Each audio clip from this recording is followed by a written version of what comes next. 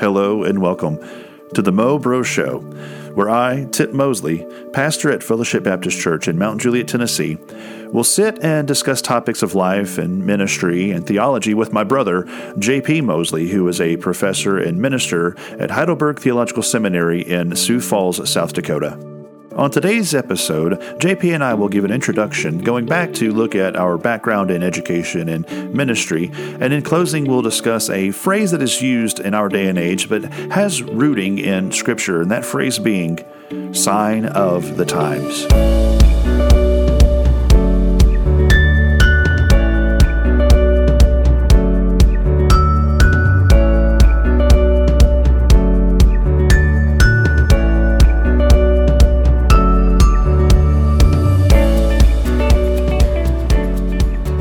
Well, first of all, JP, thank you for helping me out with this and agreeing to be part of it.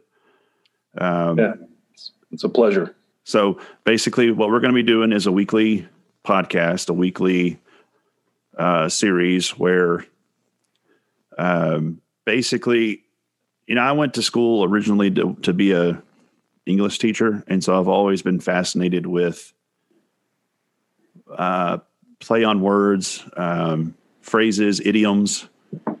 And I've always been interested in people will say things and use it sometimes in the correct context, but also kind of use it in the wrong context and even not even know where that phrase that they're using is originated, where it has originated from, which a lot of the phrases that people use originate from the Bible or originate in the Bible time.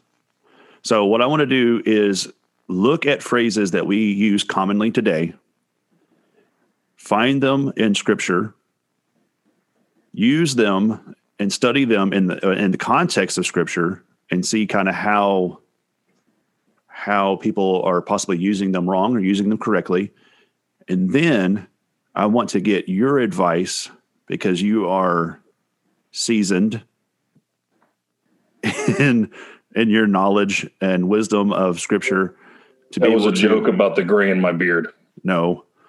I think I have more gray in my beard than you do. Well. And you have more kids than I do, so I don't see why.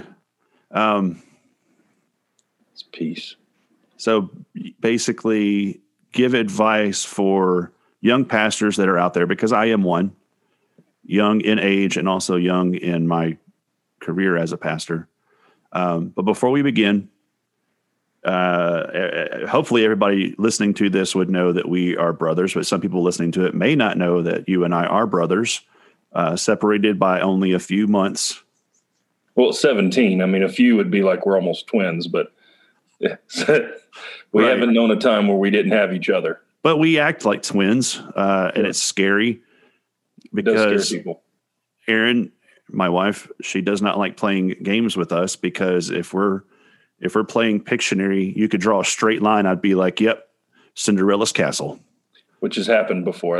That's it was the glass slipper, I think, was the actual.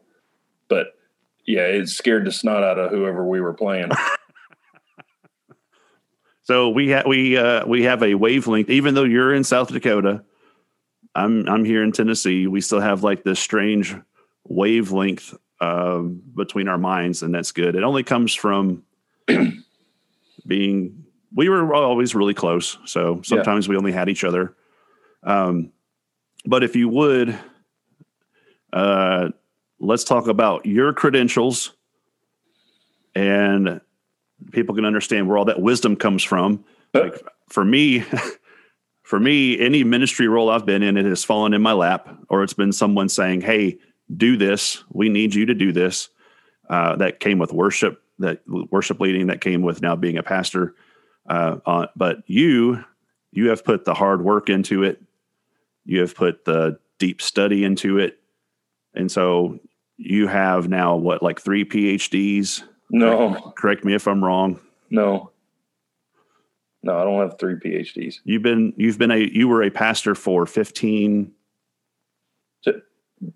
around 10. Oh, 10 years. Okay. But I've been studying for the ministry for over 15. Okay. So I went to college for pastoral ministry. I did change colleges because of moving. My wife and I, we moved to Michigan.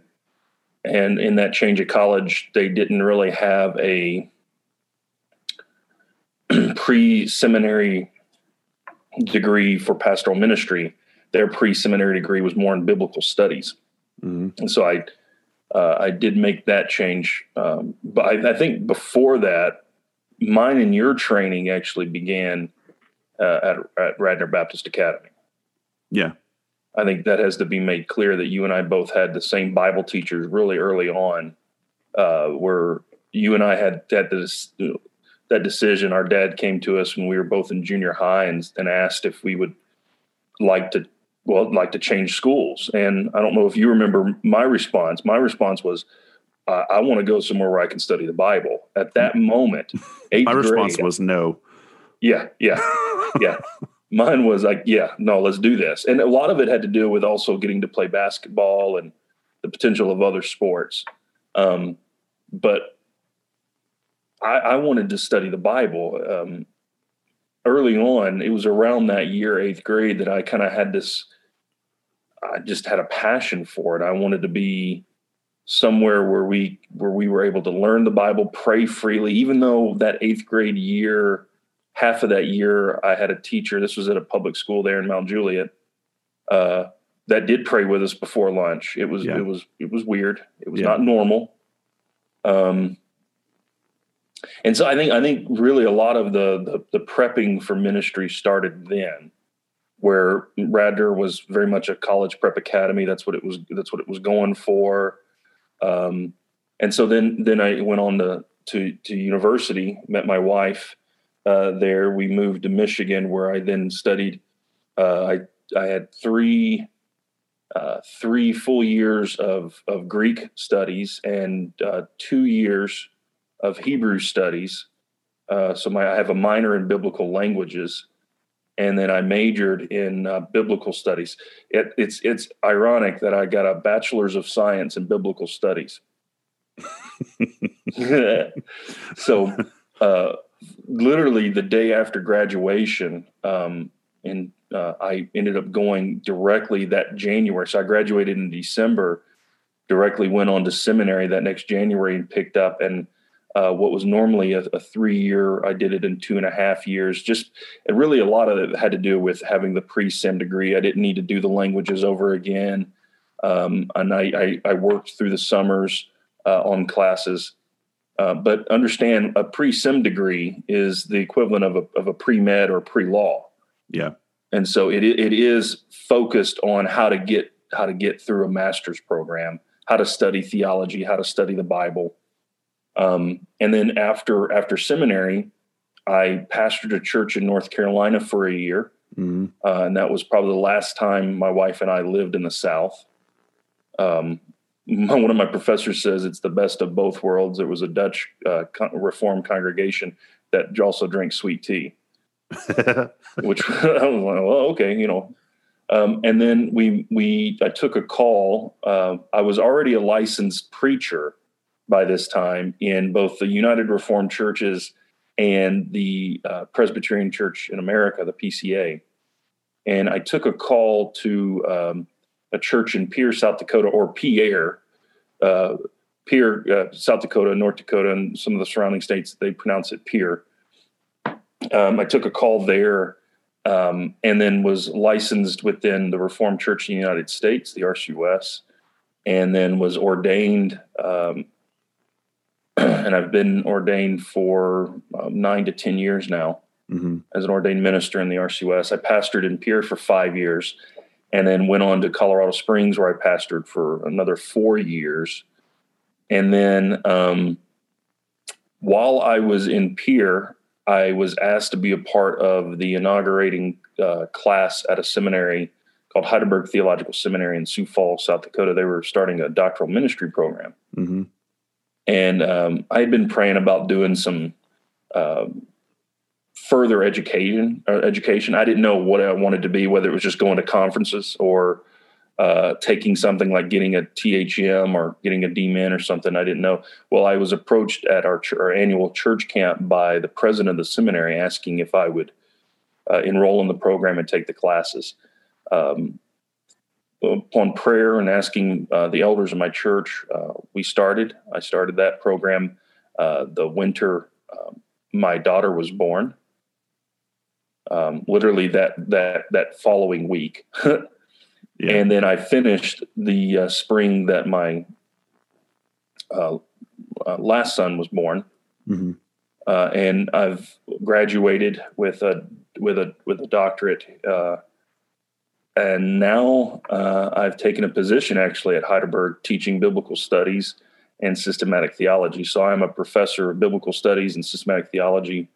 I also act as the academic dean and registrar. I am still a minister. Still credentialed in that, but I also am a professor now at a seminary. And all your hard work has really paid off. I mean, you've made a name for yourself within the RCUS as you've been on boards. Is that correct? Or you've been there committees. For committees? Yeah. But you've overseen people coming in. Yeah. And now, yeah, I mean, it's all by God's grace that I'm where I am and able to do what I do. I don't take it for granted. And, when the RCUS likes to put men that work hard to use. And so the opportunity to be on candidates for credentials committees, home missions committees. Right now I'm on interchurch relations. I've been on the camp committee just about as long as I've been in the RCUS. So that's fun to help with the youth part of ministry. But, our denomination is the size that it is. It's just about every minister gets put to use. And I've had to chair some of those committees, and it's been fun.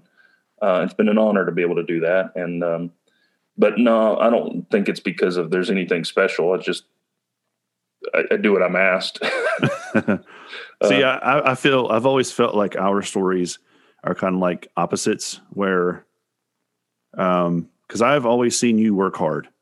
Oh, always. I've always seen you work hard. I've always seen you put everything you are into the ministries that you do, the study that you do.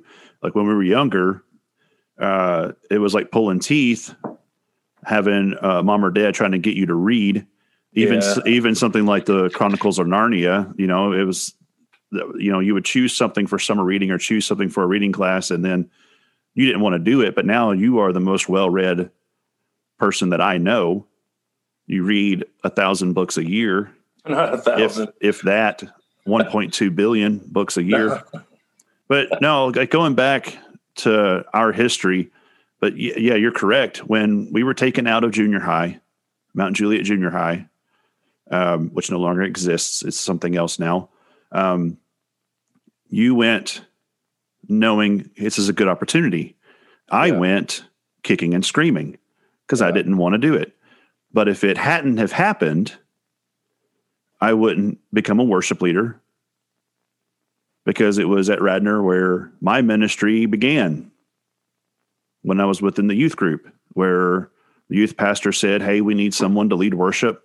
Tip, you're going to be that person." And of course, that wouldn't have happened either if our dad hadn't set up a youth worship while he was the youth pastor.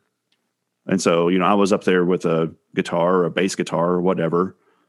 And then that kind of like opened the door into the next youth pastor coming in, filling those shoes, needing someone to lead worship. He called on me. I did it, kicking and screaming. I did it. And then I was molded and shaped into the youth pastor I'd become. And then eventually that would lead to leading worship for multiple churches, which then would end up me leading worship for the church where I am right now, where they had a falling out with their pastor and they asked me to step up and fill that role. Well, you also had opportunities while we were in high school, because I was a part of that leadership group too. Not reluctant, because that's what I wanted to be doing. I wanted to be involved in that kind of stuff. But you ended up having a bigger role in a lot because of your musical talent. Like you started. I actually tell people you started playing professionally while in high school because all you need to pay professionally is to get paid. Yeah, and the church paid me.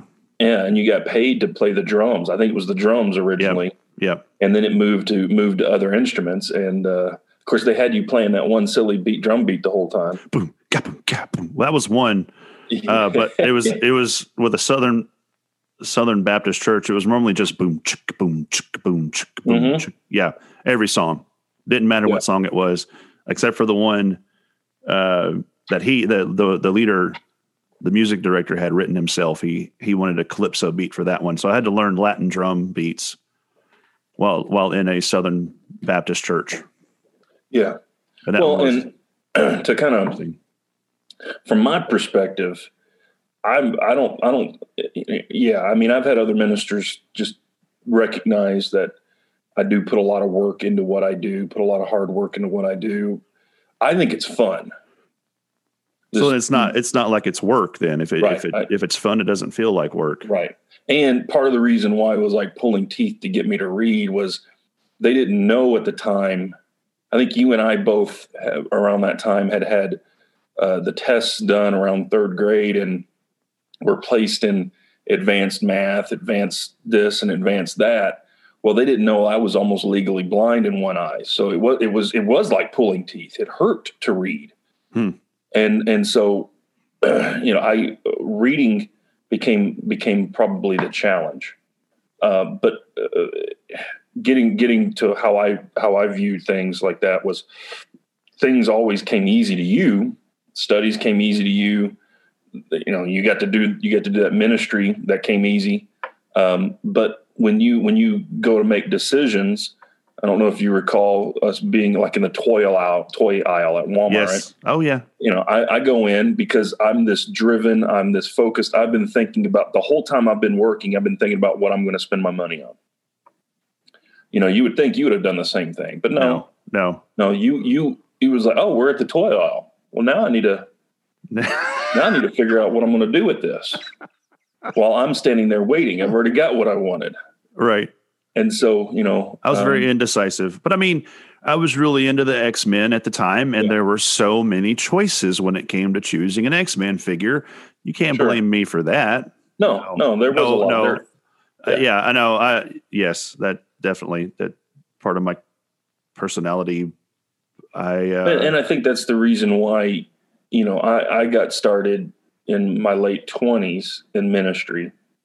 You're in it in your early 30s. There's not much difference in time. The only difference is the route we got to where we are. Yeah. And what's awesome is looking back at it. I can see myself kicking and screaming, but I look back and I see God's hand moving.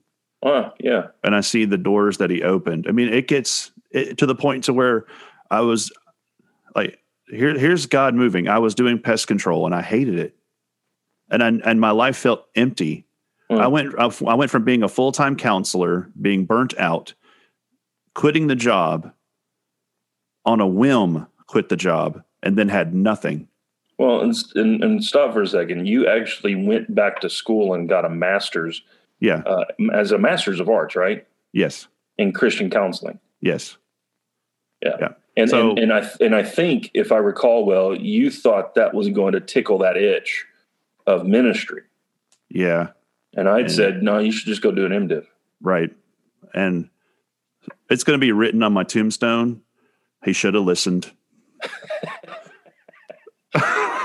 You tried to grab Beast from the X-Men, and I said, I don't know. I need to get that Wolverine out of there. Well, here's the story is crazy, and I love telling the story. Is that I was doing pest control, and I absolutely hated it, and I just felt empty. Yeah. And then I thought at that time, well, I'm a worship leader, and I've got all this experience. Why don't I try to do it full time? And I was looking at churches all over the place, and it was just falling through until one church said, yeah, we want you here. And then all of that started falling through. And at the time I was doing sales, with a pest control company, and I was not bringing any money home. I was losing money because if an account canceled, that money was taken out of my paycheck. Doesn't matter who messed up, nothing. If it was an account that I sold and they canceled, then that money was taken from my next paycheck. So I brought home $0 paychecks. It cost them more money to print that check when they could have just given me that 50 cents to print that check or whatever. Anyway, and I went to my boss and I said, I can't do this anymore. The stress is tearing me up. I can't feed my kids. I just can't anymore. I'm going to go work for a line locating company because I've got a friend who's there and he's willing to take me in, and it's guaranteed money, guaranteed work. And he said, well, how much would they pay you? And he took care of me, the boss there, he died last year, and it's like absolutely awful. He was a associate pastor. He was a really good man. He took care of me. And he was like, oh, how much are they going to pay you? And I told him. He's like, well, what if you were a technician instead of a salesman, and I paid you that much plus any overtime that you need, and you work hourly instead of on commission? I said, okay, I'll do it today. So I changed my uniform, went over to the technician manager, and I said, I'm ready to, and they were all excited because I started out as a technician, and they loved me, and I was good at the work I was doing. I put all my effort into that because it was good work. It's grueling work, but it's good work. And he said, okay, well, I got to start for you. It's a church in Mount Juliet. I said, okay. And I came and I started the pest control at the church where I'm the pastor now. Yeah. It's insane. And the one blessing out of this whole, out of your story, that I don't have one of these things where I walked into a situation and I was deathly afraid of spiders, and as I walked out, I didn't care anymore. You do, though. Yeah. I mean, you could say, yeah, there was one time where I couldn't even see a spider on the television, and now, True. Yeah. The more I learned about the enemy, the less I feared him. Yeah. Yeah. Anyway, so I want to thank you for helping me out with this. The church here has been wanting me to do like a weekly Bible study or a weekly devotional or a weekly something. I thought, why not do a podcast where we can, you and I as brothers within the ministry and brothers, in our lives. I don't know however else to say that, but we're biological brothers. Biologically, yes, there you go. Biologically and spiritual brothers working within the ministry. We can do this together, and I can bounce ideas off of you, and you can give me, because I always look forward to your advice. And so I want it to go in that realm where at the end of our discussion, because you are there at Heidelberg Theological Seminary, preparing men to go into the ministry to be pastors. Yeah. And so I always go to you for that kind of advice. And so if we were to end our discussion on what would your advice be for the pastor when it comes to this topic, if that's fine with you. Yeah, that's great. Keep in mind, I think what these podcasts will be are the type of discussions you and I have on a regular basis anyway. True. We're just putting it down on tape. We're just now recording the conversations. Yeah. Yes. But I remember I was in seminary, and you were still going to Liberty. Yeah. Getting your undergrad degree. And you were having to write a paper on the Gospel of John, and you wanted to just focus on the prologue of John. So like the first 17, 18 verses of John. Which are good. I love those. I love chapter 1. Yeah.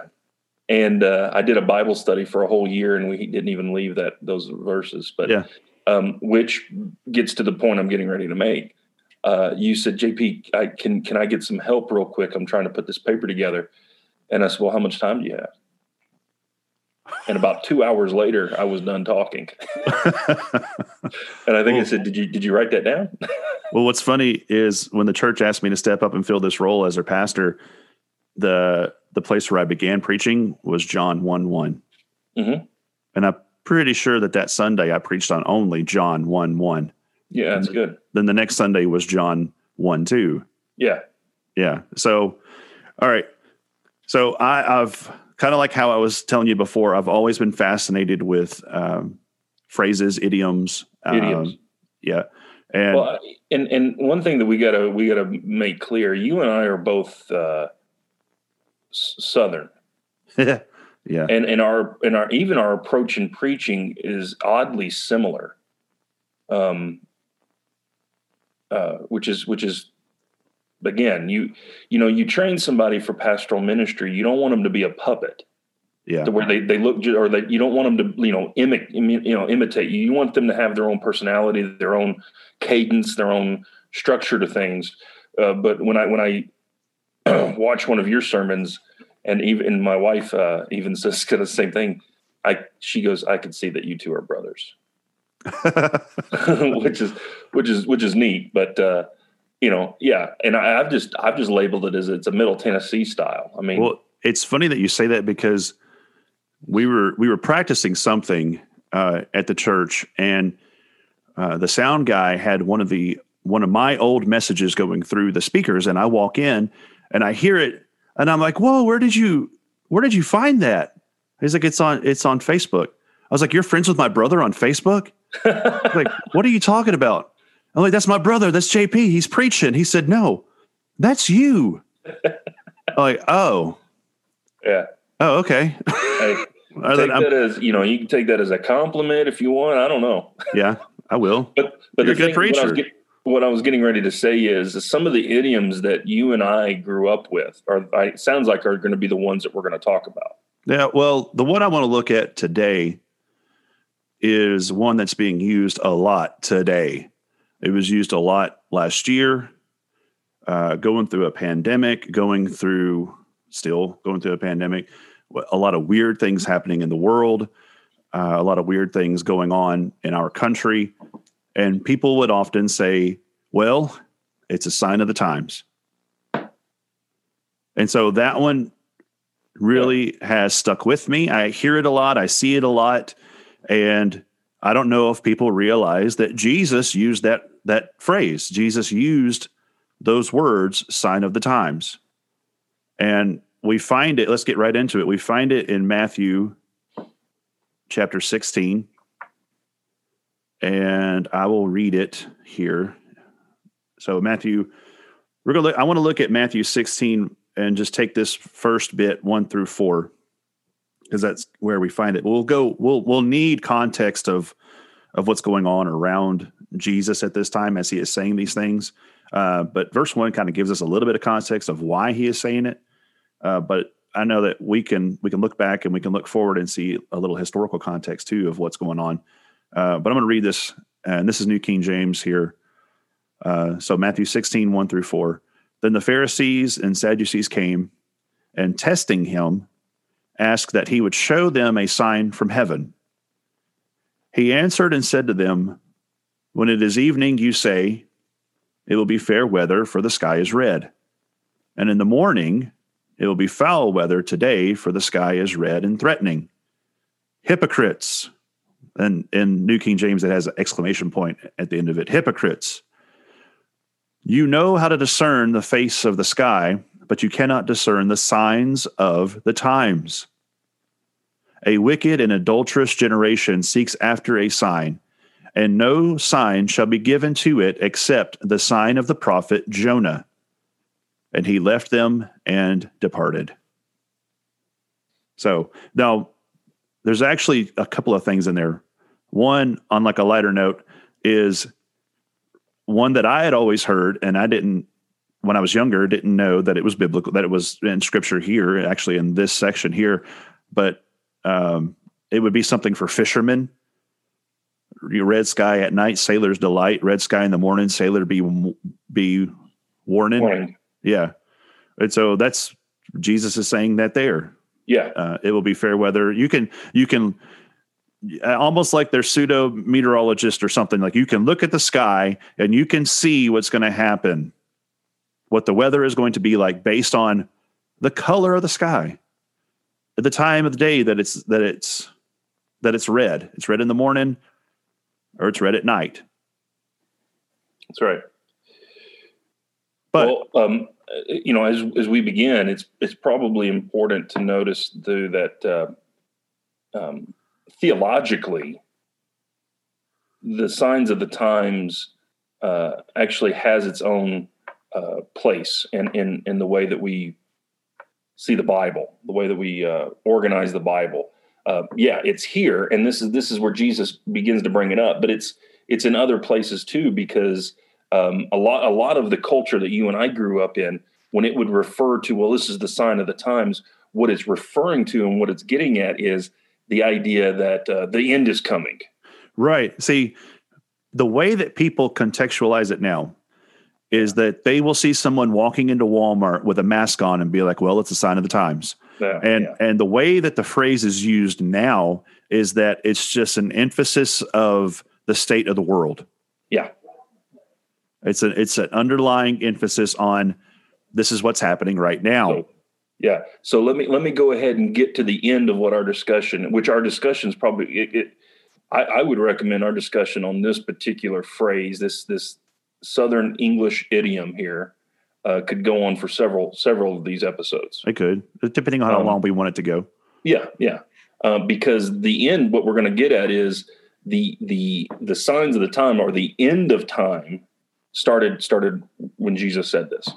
In other words, Jesus's birth, his incarnation, his conception, conceived by the Holy Spirit, born of the Virgin Mary, that begins the latter days.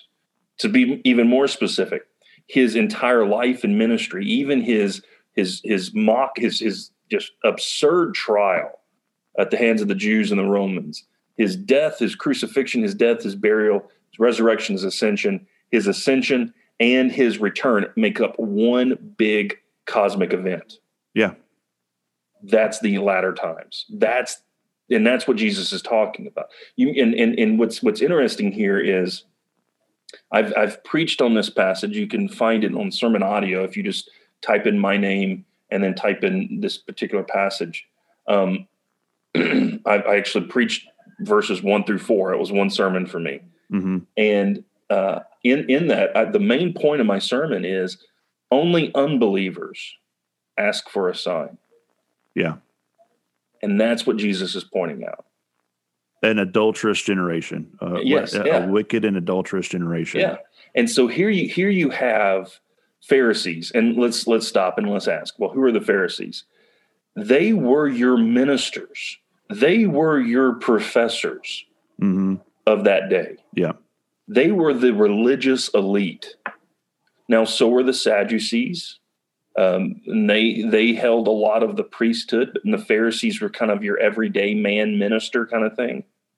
But for them, when they come to Jesus and ask for a sign, when the Pharisees and Sadducees came testing him, in other words, it's the seminary professors and then the ministers. It's the ordained pastors. It's the ones that are coming up and saying, hey, are you going to show us a sign so that we can believe in what you're saying? And the context of a sign comes from the Old Testament in Deuteronomy, when Moses is telling them that there are prophets coming. Mm-hmm. In order for the people of Israel to recognize that it was a prophet, they had to then give a sign.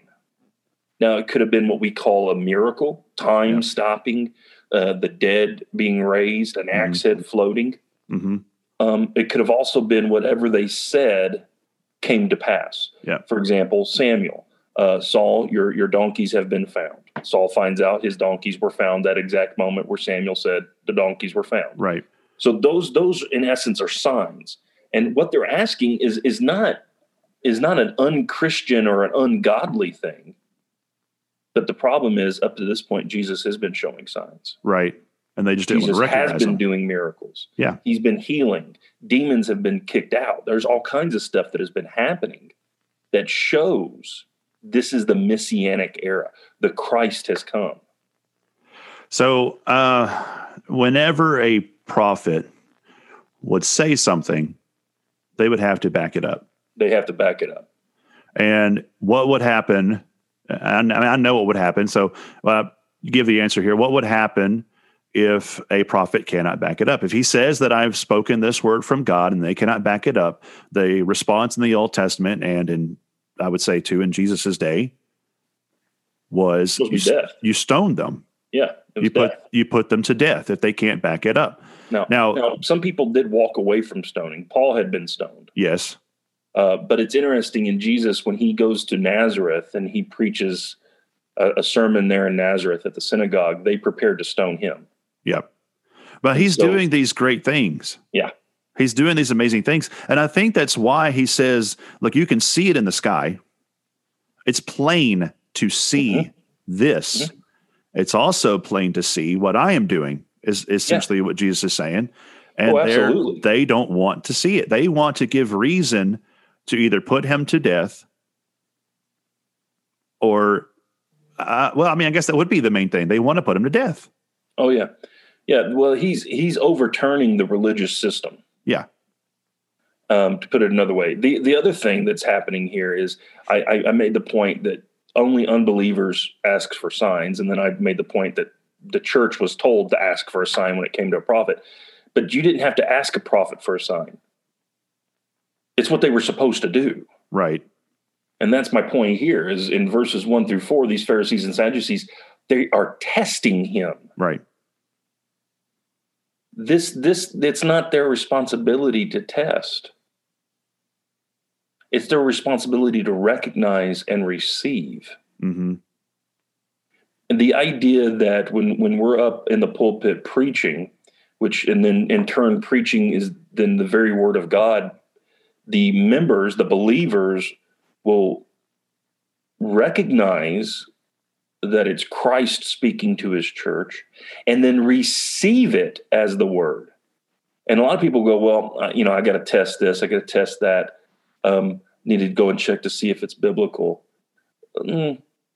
Yeah, that's fine. You don't do it while you're listening to the sermon, though. You wait and you go home. You see, what these guys are doing is they're coming in and they're putting Jesus to the test. We need a sign. And it's interesting. Jesus points, like you were saying here, he points to two places. He points to creation, which is a revelation from God. General revelation. And he says, look, you can recognize weather. And later on, he'll say, any fool can see that. and then he says, but what you're asking of me, you can't recognize that the blind are seeing. The deaf can hear, the mute can speak, the lame can walk. You can't recognize what I've been doing this whole time. Now, I want to ask you, and you can look at the Greek if you want, but I'm wondering, and if I'm wrong, that's okay. It's just it's me wondering when he says you know how to discern the face of the sky, but you cannot discern the signs of the times. Is he telling them that they won't be able to? Like maybe that their blindness is so thick that he's seeing into their hearts to know? That's a good question. In other words, it's actually getting to an aspect of the doctrine of sin. Okay. And this sometimes this aspect of the doctrine of sin gets people upset because they think they have more ability than they actually do. In other words, when Jesus says you can't discern, it actually is you're unable to. And why are they unable to? This is where I got my theme for that sermon, was from that very word. Yeah. Only the unbeliever will ask for a sign. So when Jesus was in Galilee, and all these people started flocking around him, and they too were saying, show us, give us this, give us something, give us a sign, and Jesus's response to them was somewhat the same as his response here to the Pharisees and the Sadducees. I can't remember where that is from. Well, but keep in mind what's come before this. You've got the feedings, the 5,000, the 4,000. Okay. Those are great signs from heaven. And he's saying, you can't even recognize that. Right. But it's this inability that Jesus is poking at, that he's that he's dealing with. The unbeliever is unable to recognize, and Paul says this in 1 Corinthians, the unbeliever is unable to recognize spiritual things. So then let's go to people out there who profess to be Christian, who even profess and stand before people as preachers. Mm. And they say that everything that's going on right now in our world is a sign of the times and the world is ending. And people better get ready. Yeah. I mean, I believe because in Revelation, it says Jesus is coming soon. You know, he's coming. Now, I don't know when. You don't know when. Jesus doesn't know when. Right. But there are people out there that are using this to say, this is biblical.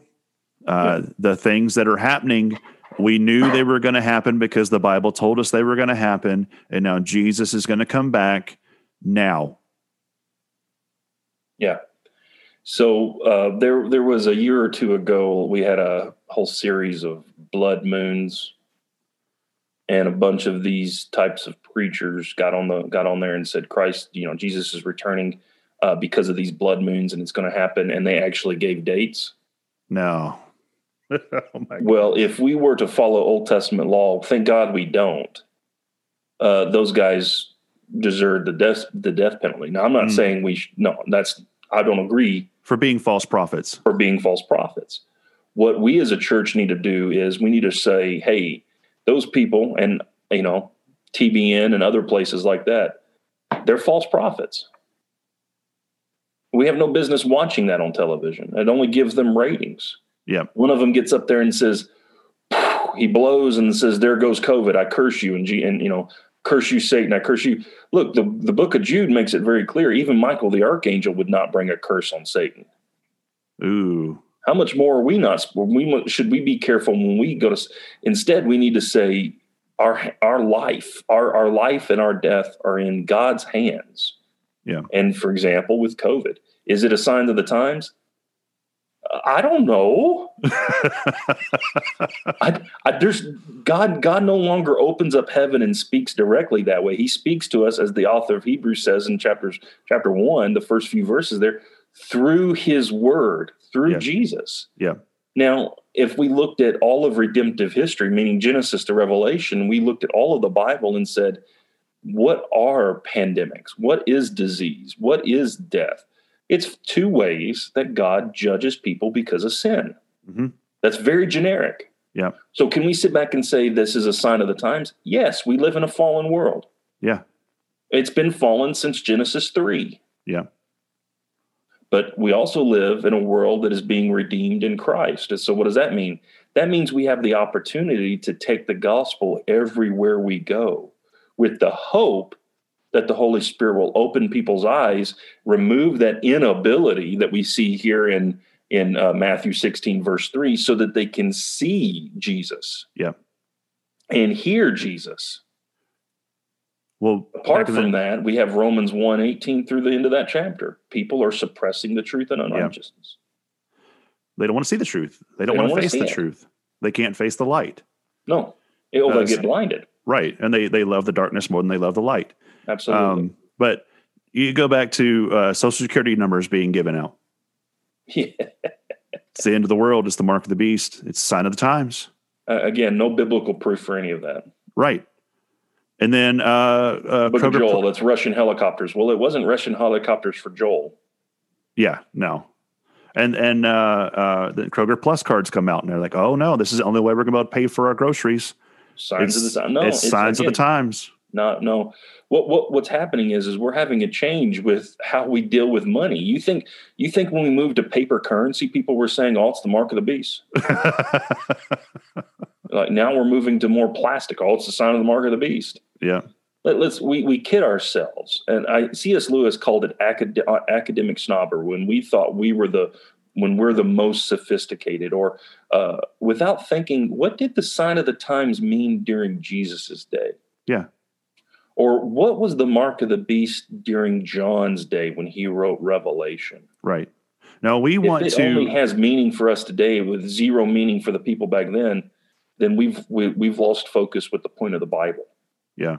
Well, we want to Americanize it. Yeah. We want to put ourselves into it.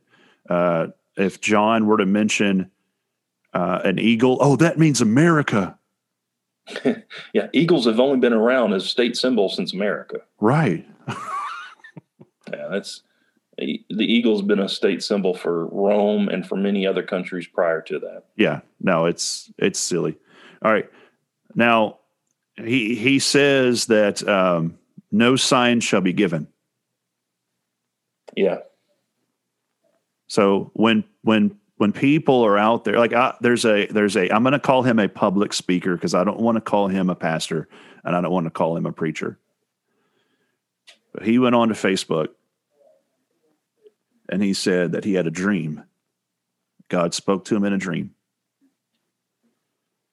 that his friend Donald Trump came up to him and said, Pastor, his name, Pastor so-and-so, I need your help because I'm going to be the next president of the United States. But I need your help to make sure that people know that. And this gentleman, this pastor, was there at the riot on the Capitol. Yeah. And now he stands before a congregation trying to backpedal a little bit with the words that he said, seeing now the truth or, what's going on.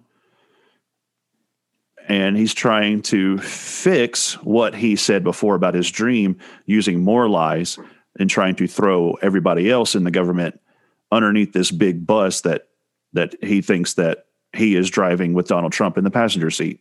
Yeah. Now that's scary to me. Well, and it's not the first time. Oh yeah, I know that. But somebody with falsehood came up and said, well, that's not really what I meant. Or I guess I didn't understand. I've had a second dream. Mormonism is filled with that. Jehovah's Witnesses are filled with that. True. Again, what's our grounding? Our grounding is the Word of God, not some dream that I got. But see, whenever I ever hear people talk about, I think of Ebenezer Scrooge from the Christmas Carol. Yeah. And that's what he addressed the phantoms like. However, one theologian back in the 1500s made a point that God could still use dreams to speak to people. It's possible, but that's not the way God does that anymore.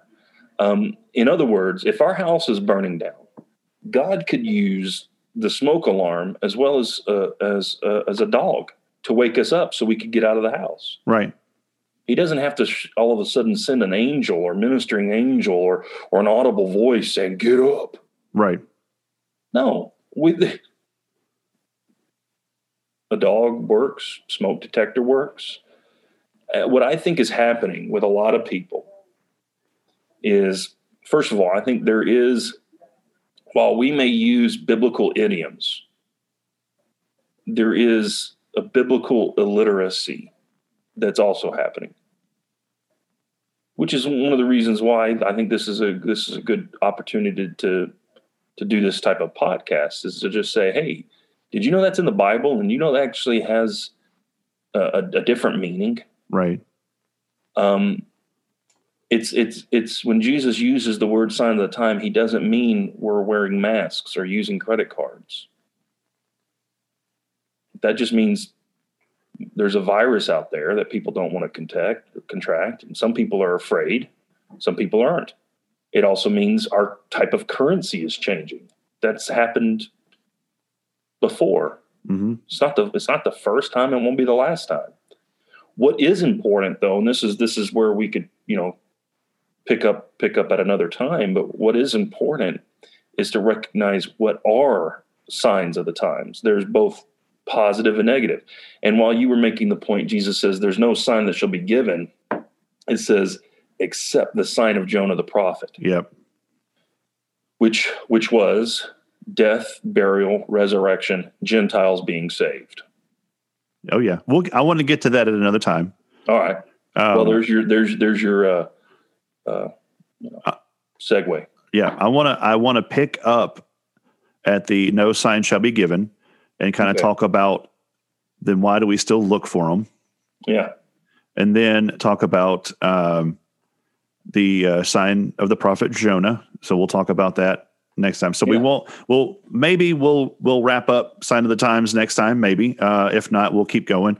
But I've got plenty of other sayings that are in the Bible that I want to go over. Some of them are more. I don't know. I don't want to say lighthearted, but because I want to keep it serious. But some of them are fun. Sure. Fun to look at. And you look at Old Testament hit. Like one of them that I want to do is old as Methuselah. Mm-hmm. And so I think it'd be fun to like sit and look at aging in the Old Testament and how that changed, and look at Methuselah and how old he was 900 something years old. That's insane to think that. But anyway, so this that we are doing, this whole podcast series that we are doing it out of our own time. We're doing it out of the kindness of our own hearts to try to get word out there to people. And it's extension of both of our ministries. So as a pastor here at Fellowship Baptist Church, and for you as a professor at Heidelberg Theological Seminary, we're doing this as an extension of ministry so that people can get the word in multiple medias, multiple ways. But also we're doing it for free. But there are opportunities for individuals to help with the ministries that you and I provide or within. And so if you don't mind, just tell me a little bit of how people can help give with your ministry at Heidelberg, and then I will also on my end. Sure. So one of the best and easy ways is to go to heidelbergseminary.org. HeidelbergSeminary.org, mm-hmm. heidelbergseminary.org. And we have ways to support Heidelberg Theological Seminary. In fact, there's a link on there if you go to support HTS.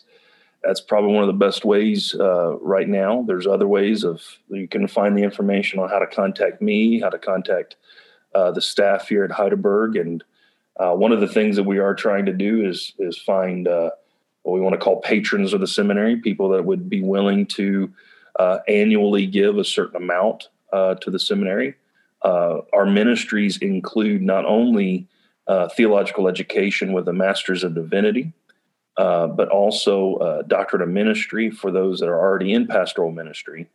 And then we also have a ministry in the Philippines, where we teach classes there so that students there can get a Master's of Theological Studies and that the church can grow in the Philippines. That's one that we really, really are pursuing.